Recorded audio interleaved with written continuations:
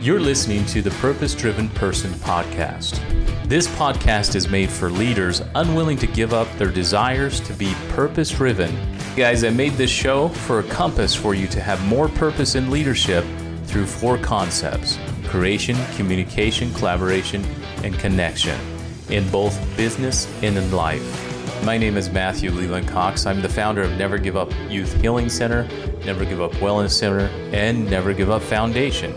You can find me at MatthewLelandCox.com. Are you ready? Well, let's do this. Hi, Las Vegas. This is Matthew Cox, your host, and you're listening to the Never Give Up Show. I'd like to welcome our callers and our listeners to the show today, and where we discuss all things about parenting children with special needs and much more. We are excited for today's show. We have a special guest, Jonathan Mooney, who is an author and public speaker. He travels around the country in helping children with special needs, as myself and others that have been down that road. Jonathan, are you with us on the radio today?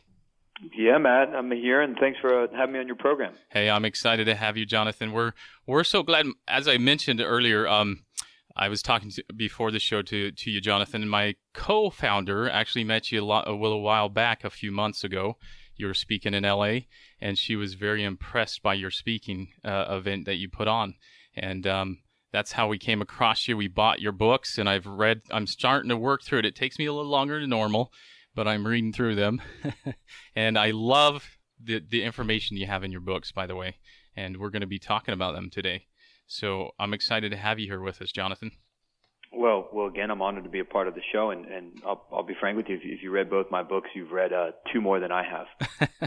You're like me. Congratulations, man. Well, once you write them, do you ever really go back and read them because you're scared to read them and look at it? We're in the process of writing one. I know you're feeling. You go back and read and go, what did I write? Exactly. But tell us a little bit more about your educational background, Jonathan, because I'm excited for our listeners to hear it a little bit. As here in the Never Give Up Show, we're working with parents that work with kids with special needs, and also the listeners that if they're in that population. I work with foster kids, and they also struggle in that area with special needs. So tell us a little bit more about your education.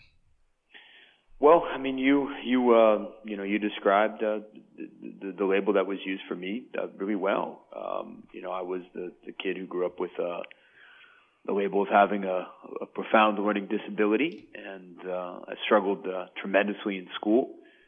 I was the kid who spent most of elementary school chilling out with the janitor in the hallway, and I was the kid who spent most of middle school on a first name basis with Shirley, the receptionist in the principal's office. Mm-hmm. I was a kid who just didn't fit in school. I actually dropped out of school for a year in 6th grade. And that year when I was 12 years old, I had a plan for suicide. And I was told that I'd flip burgers for a living. I was told that I would be in jail or incarcerated. And so I had a lot of struggles. But those hopeful prophecies didn't come to pass in my life. As was mentioned in your announcer's introduction to me, I graduated from college. I've gone off to author books and had the privilege of traveling the country telling my story. So I struggled tremendously, but ended up making my own way and being successful. Now, through those struggles, Jonathan, tell us the listeners and what did you struggle with in your education? You mentioned going through school, the behavior issues. What was it that you had a hard time with? Mine was a processing learning disorder, and I struggled with ADHD. So as you can tell, I'm trying to catch my thoughts. And so what was it that you struggled with through your education? I struggled with both those. I mean, I think on first and foremost, there were what teachers described as behavioral challenges. I was the kid who couldn't sit still. I'd be at that desk and 5 seconds in the class, not 5 minutes, but 5 seconds in the class, the foot would start bouncing, and then both feet would start bouncing, and then I'd bust out the drums, and then I'd try to take my leg and put it behind my neck, and I was promptly removed, told to spend the day, as I said, with the janitor. So I struggled with behavior challenges, with what later became understood as ADHD, but before it became understood as ADHD, I was just the bad kid. And then I struggled with learning disabilities or learning challenges. I was labeled dyslexic in fourth grade. Didn't learn to read until I was 12. I still spell at a third grade level today. I read in the 12th percentile, and I grew up in the stupid reading group. Now, folks didn't call it the stupid reading group, but everybody knows the smart and stupid group. My group was a bird that did not fly. It was like the ostrich group, and it ran quickly. So I was hanging out with C-Spot Run in the dumb reading group, and everybody knew it, and I knew it. I sit here and listen to you tell your story, and I visualize me sitting in class too. I was the guy next to you, and where we were probably making trouble in the back of the classroom, and that's it. There's a reality that you're sharing, and I hope the listeners are hearing it. And those that are working with children with special needs it wasn't easy, was it? No. I mean, school is not a kind nor friendly place for folks with atypical brains, and I choose that language intentionally. I have come to believe that dyslexia, ADHD are cognitive differences, and they're differences that certainly have liabilities to them. I mean, you don't want me doing your taxes. You know what I mean? Like that's not a good role for me. But if you want an entrepreneur, if you want an innovator, if you want a fireman or firewoman, let me tell you, you want the ADHD brain doing those things. Yes. So school is not a friendly place for those of us with cognitive differences, and if anything, I succeeded despite my schooling, not because of my schooling. You mentioned it in your book, in the first book you wrote with your friend David. Is that right? Yeah, my colleague at Brown named David Cole. David Cole, and I'm working in the middle of that book because I have to digest it, but I love how you guys give it the realness of what the disability is, because I don't think a lot of people have walked in those shoes, where I remember all the time when people would just tell me, you just got to read harder. Yeah. I'd look at them and say, what does that look like? Do I need to stare at the book harder? Or is it going to pop out at me? Or they'd say, you just got to go memorize those words and you'll learn how to spell. I don't know if you came across a lot of that too. I did. My favorite vapid euphemism is you have to focus or pay attention. If I knew how to do that, the world wouldn't need Ritalin. Yeah. Exactly. I do think that there's a real lack of empathy, and not malicious. I don't mean it maliciously, because it is hard to sort of get into the mental landscape of somebody who lives on the other side of normal. If you're on the right side of normal, it's hard to understand that. And many teachers went to school and became teachers because school was easy for them. They were good at school, and it's very hard to understand somebody who's not good at the things you're good at. I was naturally good at soccer. That was one of my refuges and escapes. But you don't want me teaching your child, Matthew, to play soccer. I'm the worst soccer coach in the world, because I look at a kid who can't juggle a ball when they're 4 years old, and I just tell them to juggle harder, right? So it's very comparable. And I think a lot of my work, and I commend you for it too, Matthew, because I think it's your work as well, is about sort of bridging that empathy gap, for lack of a better word, and helping people understand the validity of the challenges, and then helping them understand that these challenges often come with strengths, gifts, and talents that can be advantages. And that's kind of what I'm trying to create here, is the show, even though that we had the struggles, like you were saying, school is this way, and you went through it and you worked through it and processed it. And you, like you said, even, it's a wow factor. And I hope some of the parents were listening when you first started out, where you said, I had a suicide plan. I had it all charted out. And we all were there at a point. I know I've thought about it when I was in school, because it's really emotionally draining not being normal or being told that you're broken. And so a lot of times you sit there and you think, well, if I don't fit into the norm, well, then I should probably check out. I don't know if that's kind of where we're hitting on it. But I love in the book, let's highlight that book, reading, and tell me, learning between the lines, right?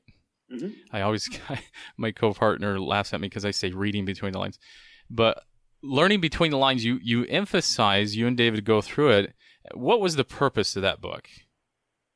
That book was really two things. Okay. I mean, first of all, Learning Outside the Lines was written while David and I were undergraduates at Brown University. So I was 20, started the book when I was 20, finished it when I was 21, 22. And so the real goal was first to sort of share our stories, as you alluded to, and David has a very powerful story himself. David was a high school dropout, struggled with substance abuse, was homeless for a time, and made his way to Brown University again, sort of against all odds. And so we wanted to share our stories, and we wanted to kind of put out in the world that folks like us can be as successful, or frankly more successful sometimes than those people who don't have these challenges. So we wanted to sort of embody a different path forward for people who learn differently.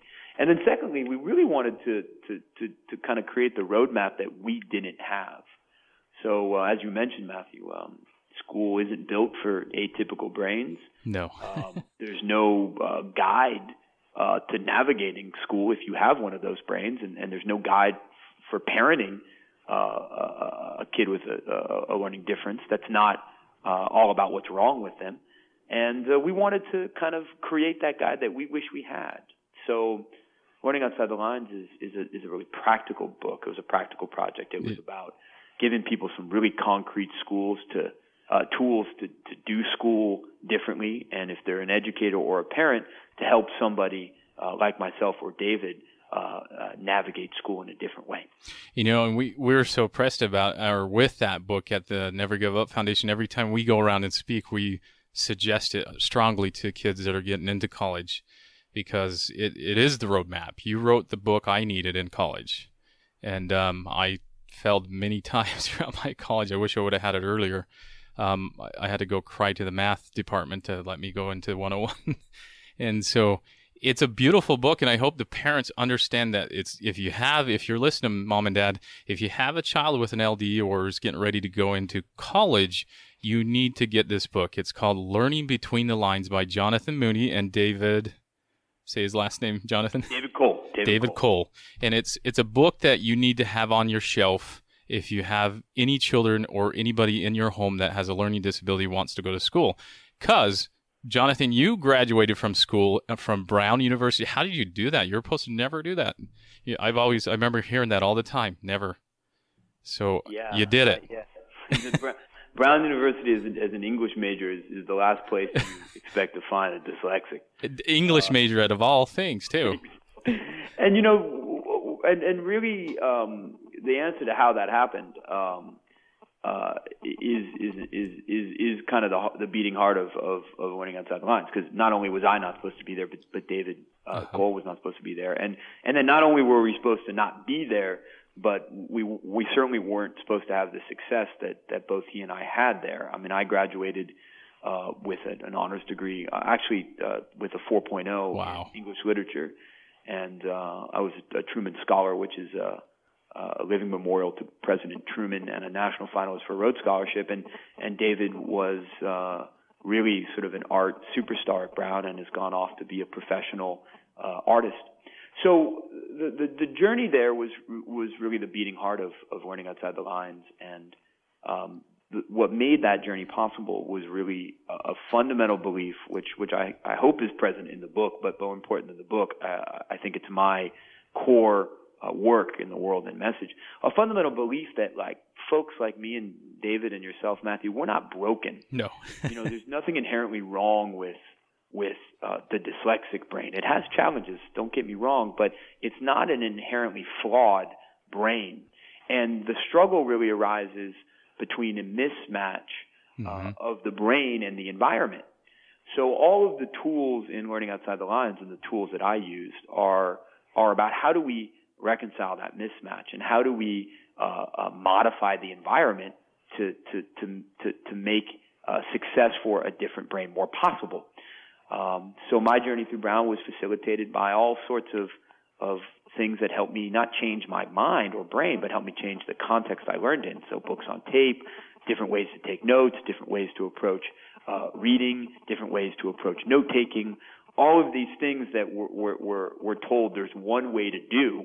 Well, the reality is there's multiple ways to take notes. And the challenge for students, and I really think this is a challenge for students with learning differences, but it's a challenge for all students at the end of the day, is how do you learn and how do you adapt your approach to learning and to fit your cognitive style. And that was really the method and the framework that helped me navigate not only Brown, but frankly navigate my life in a successful way. And those are key principles that continue to navigate both of our lives. And I look through and I'm learning principles in your book that are helping me currently that I haven't practiced. So I'm grateful that you guys wrote it. Jonathan, we're going to take a break and we're going to come back and we're going to talk about your other book, The Short Bus, which I love, and I think it's just a great journey. So stay tuned. Those that are listening, this is the Never Give Up Show. I'm Matthew Cox, your host. We'll be right back.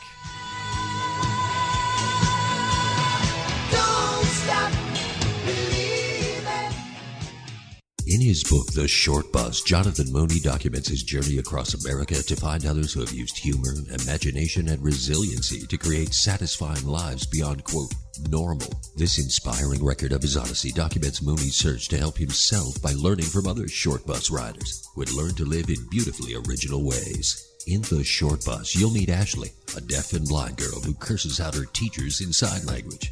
Kent, a performance artist with attention deficit hyperactivity disorder who loves yo mama jokes. And Jeff, an obsessive eccentric whom society would label autistic, and other short bus heroes. These people confirm Jonathan's belief that normal is a state no one actually visits. John discovers that everyone must embrace even their most radical differences. The Short Bus is a rebellious, funny, and incredibly colorful investigation of life lived happily outside the lines. The Short Bus by Jonathan Mooney can be purchased in bookstores or online at jonathanmooney.com. Do you like what you're hearing on the Never Give Up Show with Matthew Cox? Do you want to help keep this show on the air? The Never Give Up Foundation is looking for businesses or individuals interested in sponsoring the Never Give Up Show. If you're interested in making a donation and keeping this show on the air, please email Matt at nevergiveupfoundation@gmail.com. Your donation can make a difference in the lives of children who have learning disabilities or other learning challenges. Please help sponsor the Never Give Up Show with Matthew Cox by emailing Matt at nevergiveupfoundation@gmail.com. Every donation, large or small, helps. Don't stop believing.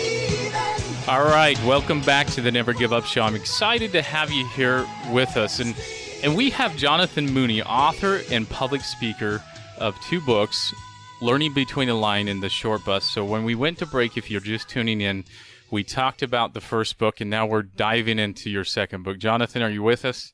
I'm here, Matthew. All right.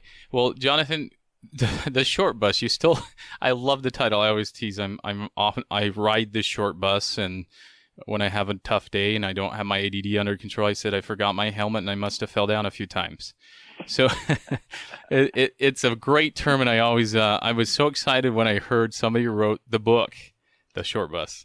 So you stole my title, and I'm excited you wrote it because it's an exciting book. I love how you start taking the tour and featuring these people out there, these wonderful, talented people that you've caught in the moment. Tell me about why The Short Bus, and what got you to how did you come up with this idea?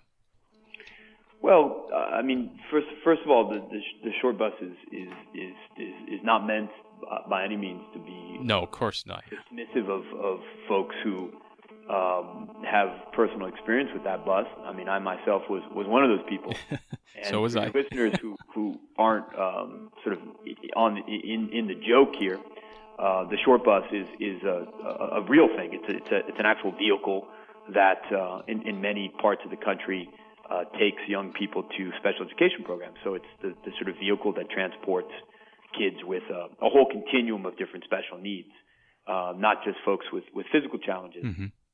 So it really is a symbol of disability, and then subsequently the idea that the folks in the bus aren't normal, that who are on the wrong side of normal.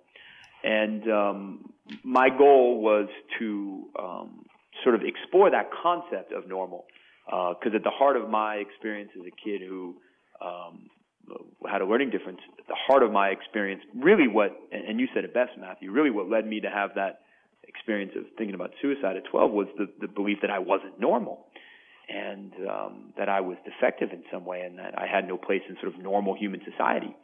So I wanted to really look at that concept of normal. What is it? Where does it come from? What impact does it have?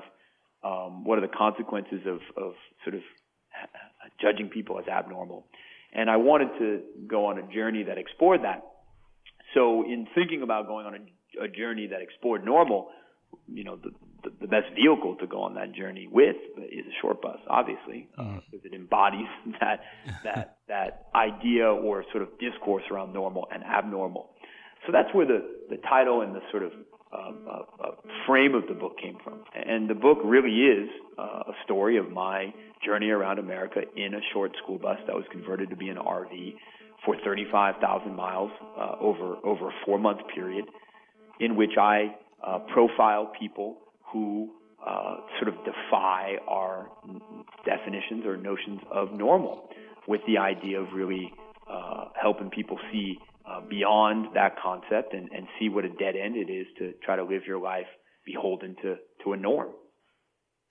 And in the book, I like how I was just reviewing it this morning again, and I love how you started out the book, where you're waiting to buy the short bus, and you're starting to begin that journey, and you start kind of thinking about it, and it starts getting a little heavier, and you're like, wow, this is going to be a big journey. But in that journey, where did it take you, Jonathan, personally? What did you learn in that whole process? Well, it took me a couple places, but first I want to commend you for a well-known dyslexic strategy, which is you read the first page of the book, and that's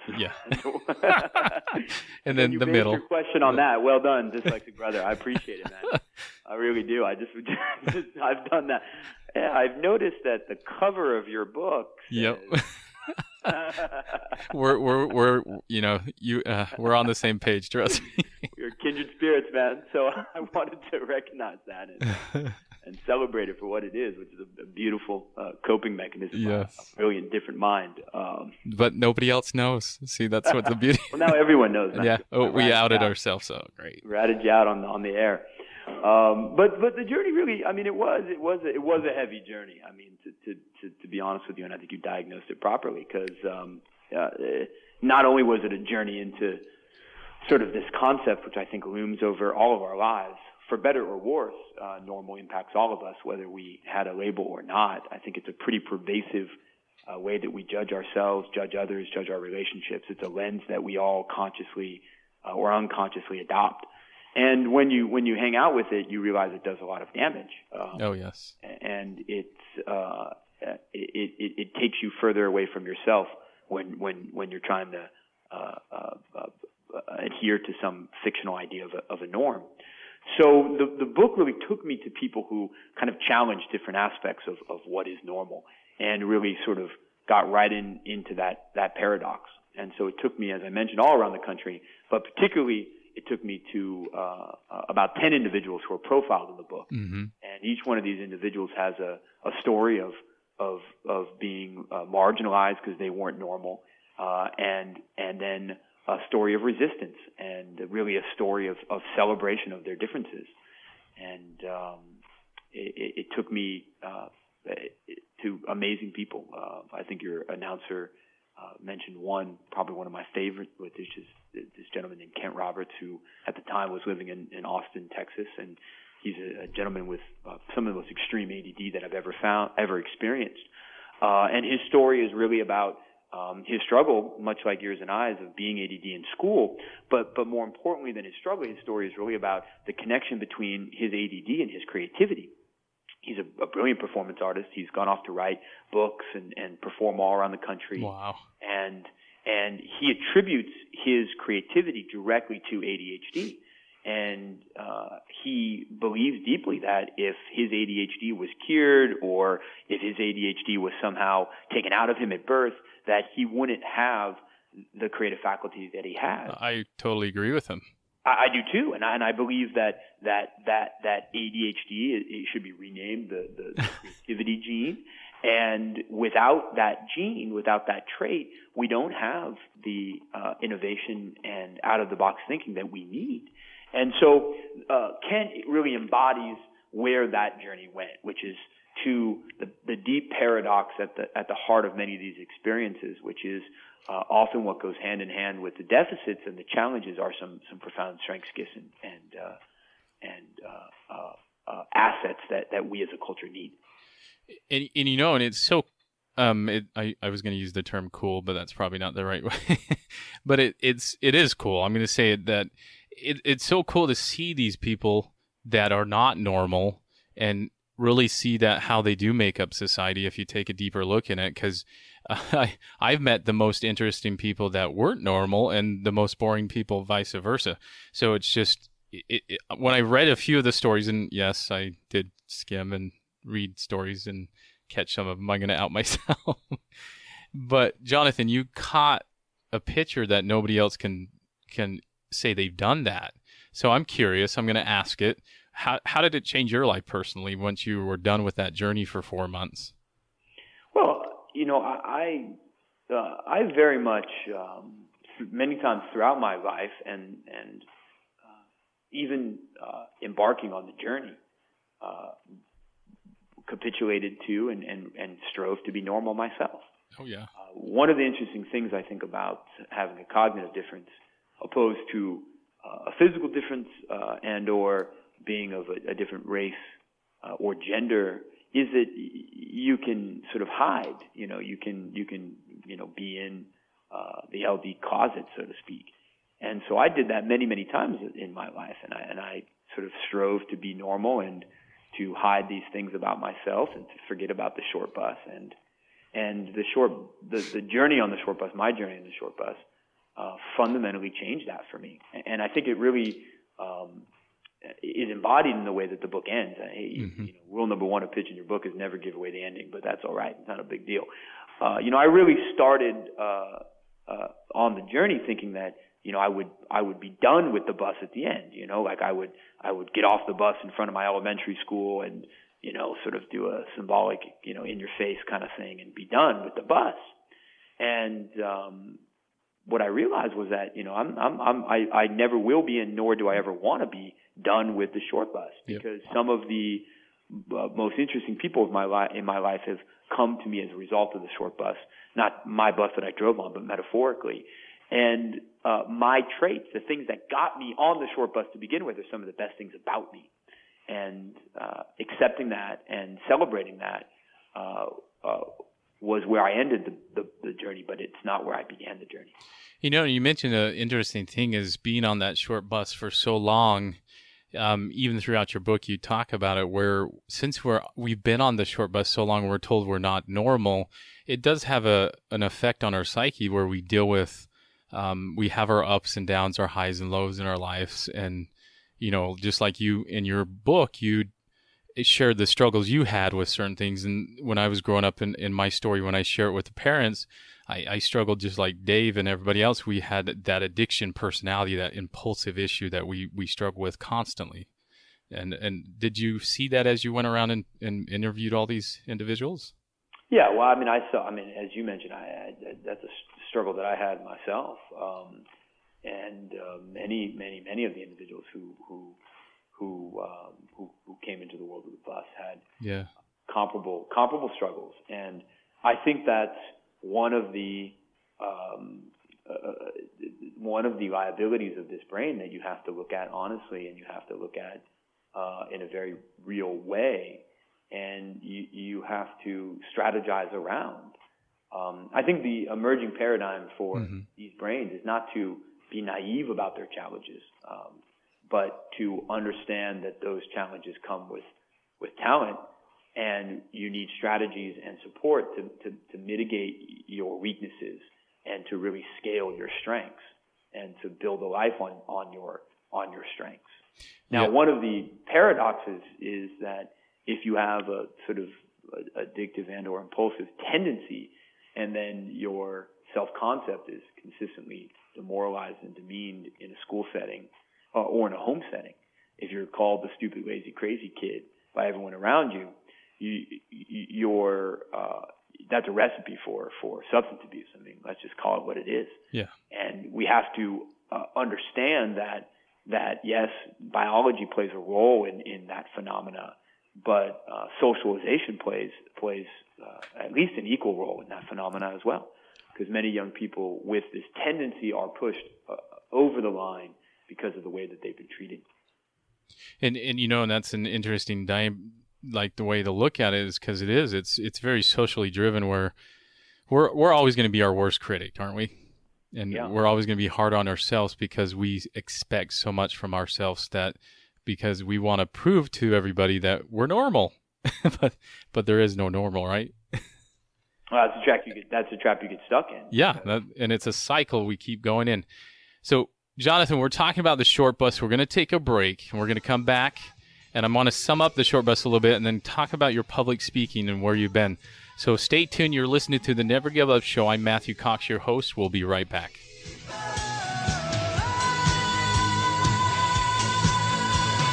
Don't stop believing. Do you want Jonathan Mooney to come speak at your school or business? Jonathan's a highly sought-after speaker and has lectured in 43 states and 3 countries. He's lectured at Harvard University's Graduate School of Education, Brown University, University of Wisconsin School of Education, New York University Medical School's Grand Rounds, Teachers College, Columbia University, the University of Pennsylvania, Vassar College, and many other institutes of higher education. Jonathan's also given keynote addresses at most major national education conferences and speaks frequently to students of all ages. If you would like Jonathan to come speak to your school, business, or organization, visit his website, jonathanmooney.com. That's Jonathan, MOONEY.com. Do you like what you're hearing on the Never Give Up Show with Matthew Cox? Do you want to help keep this show on the air? The Never Give Up Foundation is looking for businesses or individuals interested in sponsoring the Never Give Up Show. If you're interested in making a donation and keeping this show on the air, please email Matt at nevergiveupfoundation@gmail.com. Your donation can make a difference in the lives of children who have learning disabilities or other learning challenges. Please help sponsor the Never Give Up Show with Matthew Cox by emailing Matt at nevergiveupfoundation@gmail.com. Every donation, large or small, helps. Don't stop. All right, welcome back to the Never Give Up Show. I'm Matthew Cox, your host.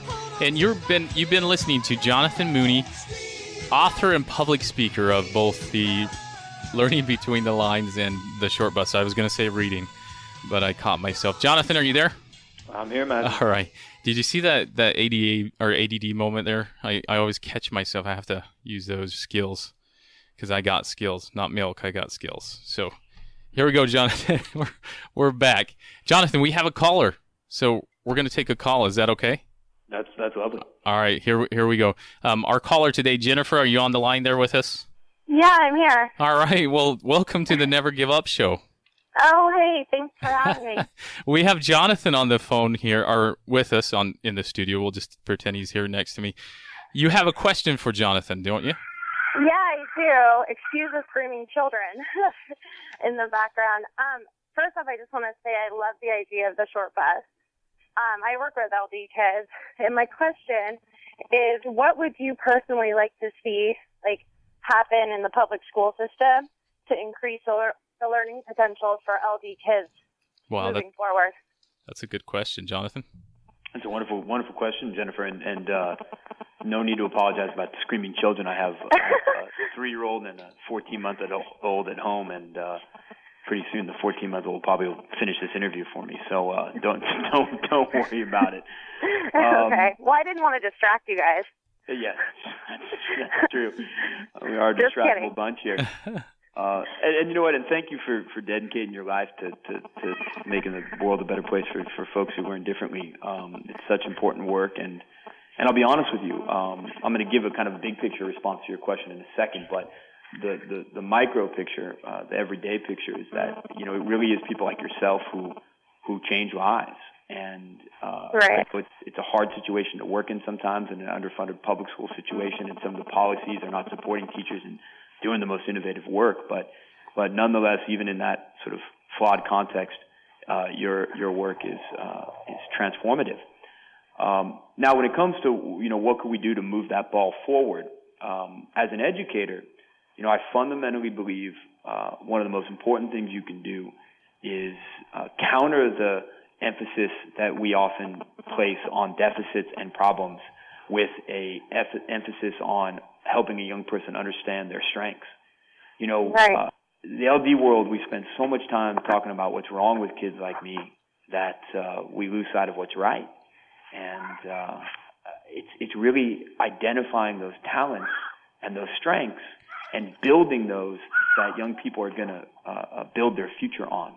So as an educator, that's really what I would focus my energy on. Now, I know you got to work on the reading and writing and handwriting and those kind of things, but try to strike some balance with building strength and having that conversation. Now, this last point is a little bit beyond your scope of work as an everyday teacher, but I think it's an important conversation for us to have. I really think that the sort of story of progress for kids with learning disabilities in our country is the story of one step forward and two steps back. The one step forward is really the teachers I meet, teachers like yourself, folks who want to do things differently. That's unequivocally positive. The two steps back is No Child Left Behind and the standardized learning environment that policy has created in our schools. And you can't reconcile learning diversity, learning differences with standardized instruction. And that's what's happening in many schools. So as a community, as a society, we have to really address that policy and the regression that has brought in many schools to a standardized instructional model if we want to make the world a better place, not only for the kids like Matthew and myself, but frankly for all kids, because I really do believe that the insight of the learning disability world movement, that we all learn differently, is an insight relevant to all of us. Jennifer, did that answer your question? Yeah, it did. Thank you. I think it did. Thank you, Jonathan. I like that insight. So, Jennifer, thank you for calling in, and we're so grateful for that question, because I hope it answered some other our listeners' questions also. So, thank you so much. Oh, no problem. All right, Take care.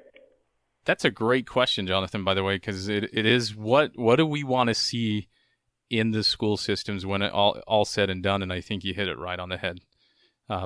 Because my co-founder is an actual principal in the LA area. You met her, and we always looked at that, having the No Child Left Behind, and it is kind of that, I call it the two cement shoes that you get thrown overboard with, because it is a standardized learning. I love how you put that. So here's where I want to kind of end on is, before we go to the next break, is going back into the short bus. And I'd like to thank that caller. That was a great question. With the short bus, you ended your journey and you came in it, and now what was the finalizing? Because we ended up, you're telling us the story about all these great individuals, and then you kind of went through, what's the last thing you want to put for us to understand how important that book is for individuals that have a learning disability to know what the norm is or isn't? Why is it important for them to read that book?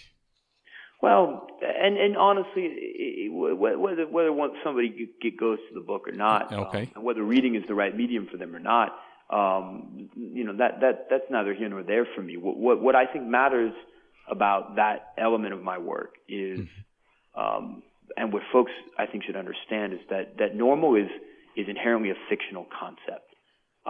It's a statistical artifact, meaning it only arises from sort of statistical thought. It's actually a word that did not enter the English language until the 1860s.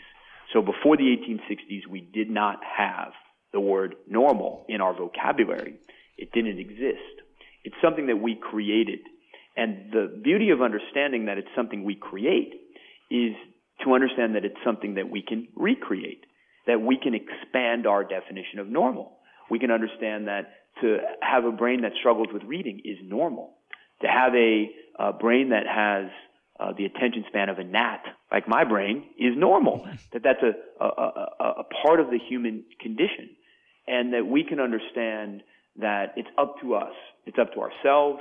It's up to our relationships. It's up to our schools and our society how broadly we define normal and how many folks we decide to include within that definition. And that's tremendously powerful, that it's not something that's imposed upon us that we have to strive for, but it's something that we create ourselves.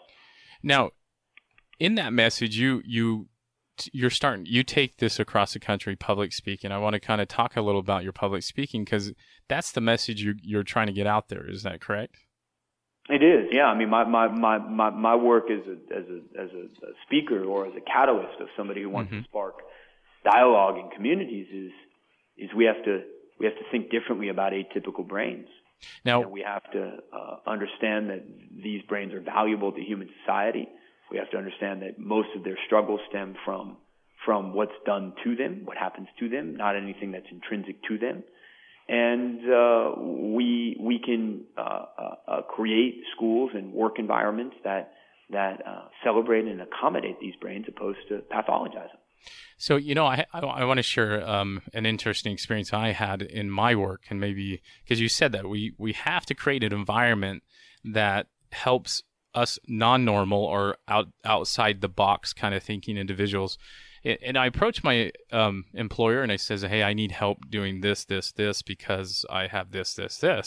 And they just looked at me. I don't know if you've ever had this happen. Oh, yeah. Oh, yeah. How did you respond to that? I'm curious what you did in that situation. Well, I mean, I think that I historically had a series of unhelpful responses, ranging from shame, right? Uh-huh. Oh, you know what? They're right. My difference isn't worthy of accommodations, even though the Americans with Disabilities Act requires the accommodations. I'm not going to push that. And then my subsequent reactions were one of sort of going the other direction, which was being aggressive and antagonistic with folks, which was not helpful in advancing my cause. And then the third, probably most healthy response was to meet in the middle between those two, which was to understand that I do have rights. These differences are protected under federal non-discrimination legislation. And most folks, not all folks, but most folks are rational and reasonable. And if we have a dialogue with them and help them understand my experience and some concrete things that we can do differently that won't cost anyone any money, because about 90% of the time, the accommodations that people look for in school or the work world are costless accommodations. It's not about money. It's more about getting outside of old ways of thinking. And then ultimately for myself, and I think this is really the challenge for all of us, is I worked really hard on creating the right niche for myself professionally.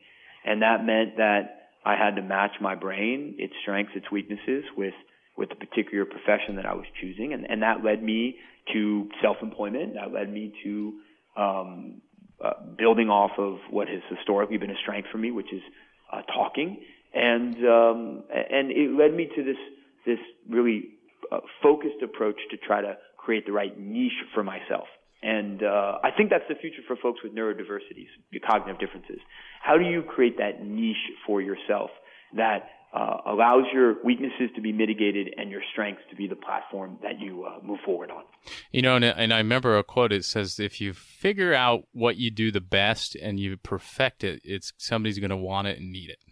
Exactly right. I was asked, I do a lot of youth development work, and I created something called the Urban Arts Academy here in Los Angeles, and it helps kids who are taggers become designers, because that core skill set of tagging, of being graffiti artists, can be translated to a job. And I was asked by one of these kids, they said to me, how did you become successful? And I said, look, I got good at something. And that is the key. And I think that that's something that we don't let young people with learning differences do. We spend so much time, and foster care youth and probation youth for that matter, we spend so much time on what's wrong with them. We don't give them the time and the opportunity to get good at something. And it's so funny because every day that's all I do is I work with foster kids, and you hit the core issue right there. And I hope anybody listening that has kids or parenting foster kids, that is the key, is to get them to be good at something, and they have hope, right? Yeah, that's right. And we're going to take one more break, Jonathan, and we're going to come back, and I want you to sum it all up and leave some good advice with our parents, what they can do to help kids with learning disabilities, and then we'll go from there. So we'll be right back. You're listening to Never Give Up Show. I'm Matthew Cox, your host. Don't stop believing.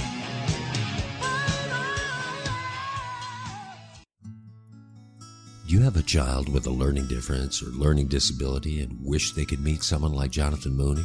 Jonathan Mooney is president of Project I2I. It's a mentoring and advocacy nonprofit organization for students with learning differences. Through the program, younger students are matched with high school and college students who also have LD, ADHD, and who act as mentors, tutors, and role models. Project I2I currently has 20 chapters in 13 states, working with over 3,000 students, parents, and educators nationwide. If you would like to find out more about Project I2I, visit their website at projecti2i.org. That's Project, EYE, the word 2, EYE.org. Don't stop. All right, you're listening to the Never Give Up Show. I'm Matthew Cox, your host. We have Jonathan Mooney, author and public speaker of both the Learning Between the Lines and The Short Bus. I'm going to get that here pretty soon, Jonathan. Are you there with us? I'm here, Matt. Yeah, we're going to sum the show up, and I want to kind of end on this note, is that we're talking about normal, and I love the concept that you come up with as far as normal. I've listened to your video on your website, and I just really key into that whole thing because it is true.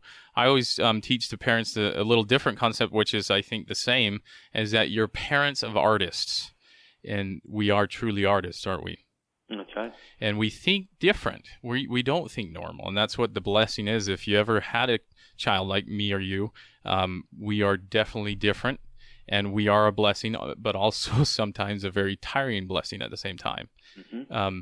But I always tell the parents when I work with the foster kids with the same attention disorder is that you find that talent, and they're going to end up going to Brown University and graduating with a 4.0 because of determination and encouragement. And that's the only way we've got there, and that's how I got there. And Jonathan, what do you have to leave with our parents? We got about 5 minutes left. We're going to end here in a minute. And tell us anything that you feel that our listeners need to know about these areas. Well, I think for the parents out there, Matthew, you're right that determination and hard work are sort of the personal characteristics that make somebody like myself and yourself successful. But there's often, not always, but I would say more often than not, another variable, and that is that the student had an advocate in their life. Mm-hmm. And that's true for me. You know, it's disingenuous for me to sort of talk about my experience or success in a vacuum. I wouldn't be here if it wasn't for my mom. You know, my mom, she fought for me. You know, she fought against all the odds for me. She was not educated. She raised my brother and two sisters on welfare in San Francisco. She was underestimated because she had a really kind of strange, high-pitched voice like Mickey Mouse, so a lot of people ignored her. But my mother cursed like a truck driver, you know, and you did not want cursing Mickey Mouse in your office. And that's where she was, you know. She was in that office when things were going wrong for me, and she fought for me. And I think that's an important a part of every one of the success stories I've heard, is that they have a advocate. Doesn't always have to be a parent or foster parent, grandma, grandfather, aunt, uncle, teacher, social worker. Those people can be advocates, but having an advocate framework is important. And an advocate framework means that you're the voice of a person like me when they don't have a voice, that you help them navigate very complex systems, because the systems that surround kids in special ed or foster care or coming out of probation, those are complex systems. And you give them the tools to ultimately navigate those systems themselves. But I'll tell you, I need somebody out there to not fix me. I need somebody out there to fight for me and fight with me. And every parent, no matter where they come from, no matter what challenges they have, or foster parent, they can be that advocate, and that changes a life. You know, and I like you pointed out, you don't need anybody to fix you. You just need help. And that's one thing when we work with parents coming at the emotional side of it, is that it's never going to go away. Like you mentioned earlier, you still read out of third grade, as I do still read out of fourth or third grade also, and it's never going to go away, correct? It's not going to be cured. No. And so much of the conversation and so much of what parents are encouraged to do is try to cure and fix their kids. Yeah. And they should fight for their kids. They should develop strategies that help people accommodate their challenges opposed to remediate their challenges. And then they should invest in scaling whatever strengths and interests that child has, regardless of what those strengths and interests are. You know, if a kid loves animals, you can build a life on that. If a kid loves playing video games, I live in Los Angeles. Video games are $1 billion industry. You can make a life on a passion for video games. Find the interest, find the talent, and scale it. And that's the key. And you know, and what's so cool about it, Jonathan, we're their children 30 years later, and we're standing before them saying, "Hey, this is our needs, these are our wants and wishes. Listen to us." And if we were the voice of their children, we're your children grown up 30 years later, and you can have some insight how they think, how they feel, and how they act. Mm-hmm. And hopefully, as we share our stories, and I'm so excited, Jonathan, as you go out and do that work. We're in your back door, following you right behind you in the short bus, probably in a littler short bus, but shorter short bus. Yeah, we're following you, and it's exciting, just as you know, and as you get out there and meet all these people, it's just everybody has a story to tell, and it's such a great thing to share that story and let their light shine. And Jonathan, we do appreciate you being on the show today. And how can they get your books and your material and get a hold of you? Yeah, Matthew, folks can check me out, whether it be just wanting to kind of see some things I talked about, engage me for a speaking opportunity, or see a YouTube clip. They can check me out, and most importantly, email me directly from my website, which is just my name, Jonathan Mooney, which is JONATHANMOONEY, Jonathan Mooney at just jonathanmooney.org. Okay. And you, they can get all your information there. And if they need you for Vegas to speak here in Vegas, they can just email you. You'll hook them up, right? Without question. And I will say to the listeners out there, I have spoken in 47 states, and the great state of Nevada is not on that list. Well, we're going to get you here. We'll have to fix that. We're going to fix it. And Jonathan, thank you so much for being on the show, and it's a pleasure to meet you, and we look forward to in the future having you back on the show.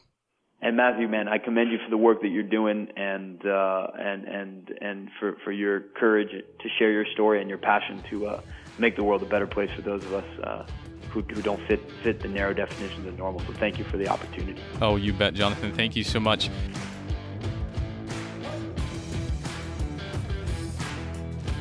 Hey guys, thank you for listening to the Purpose Driven Person podcast. Something I said today resonated with you. Head over to my website. I would love to give you a free gift to download, but you can also email me at purposedrivenperson@gmail.com. And don't forget to head over to iTunes and leave a 5-star review. And remember, guys, always continue to push your dreams and never give up. I'll see you next time. Take care.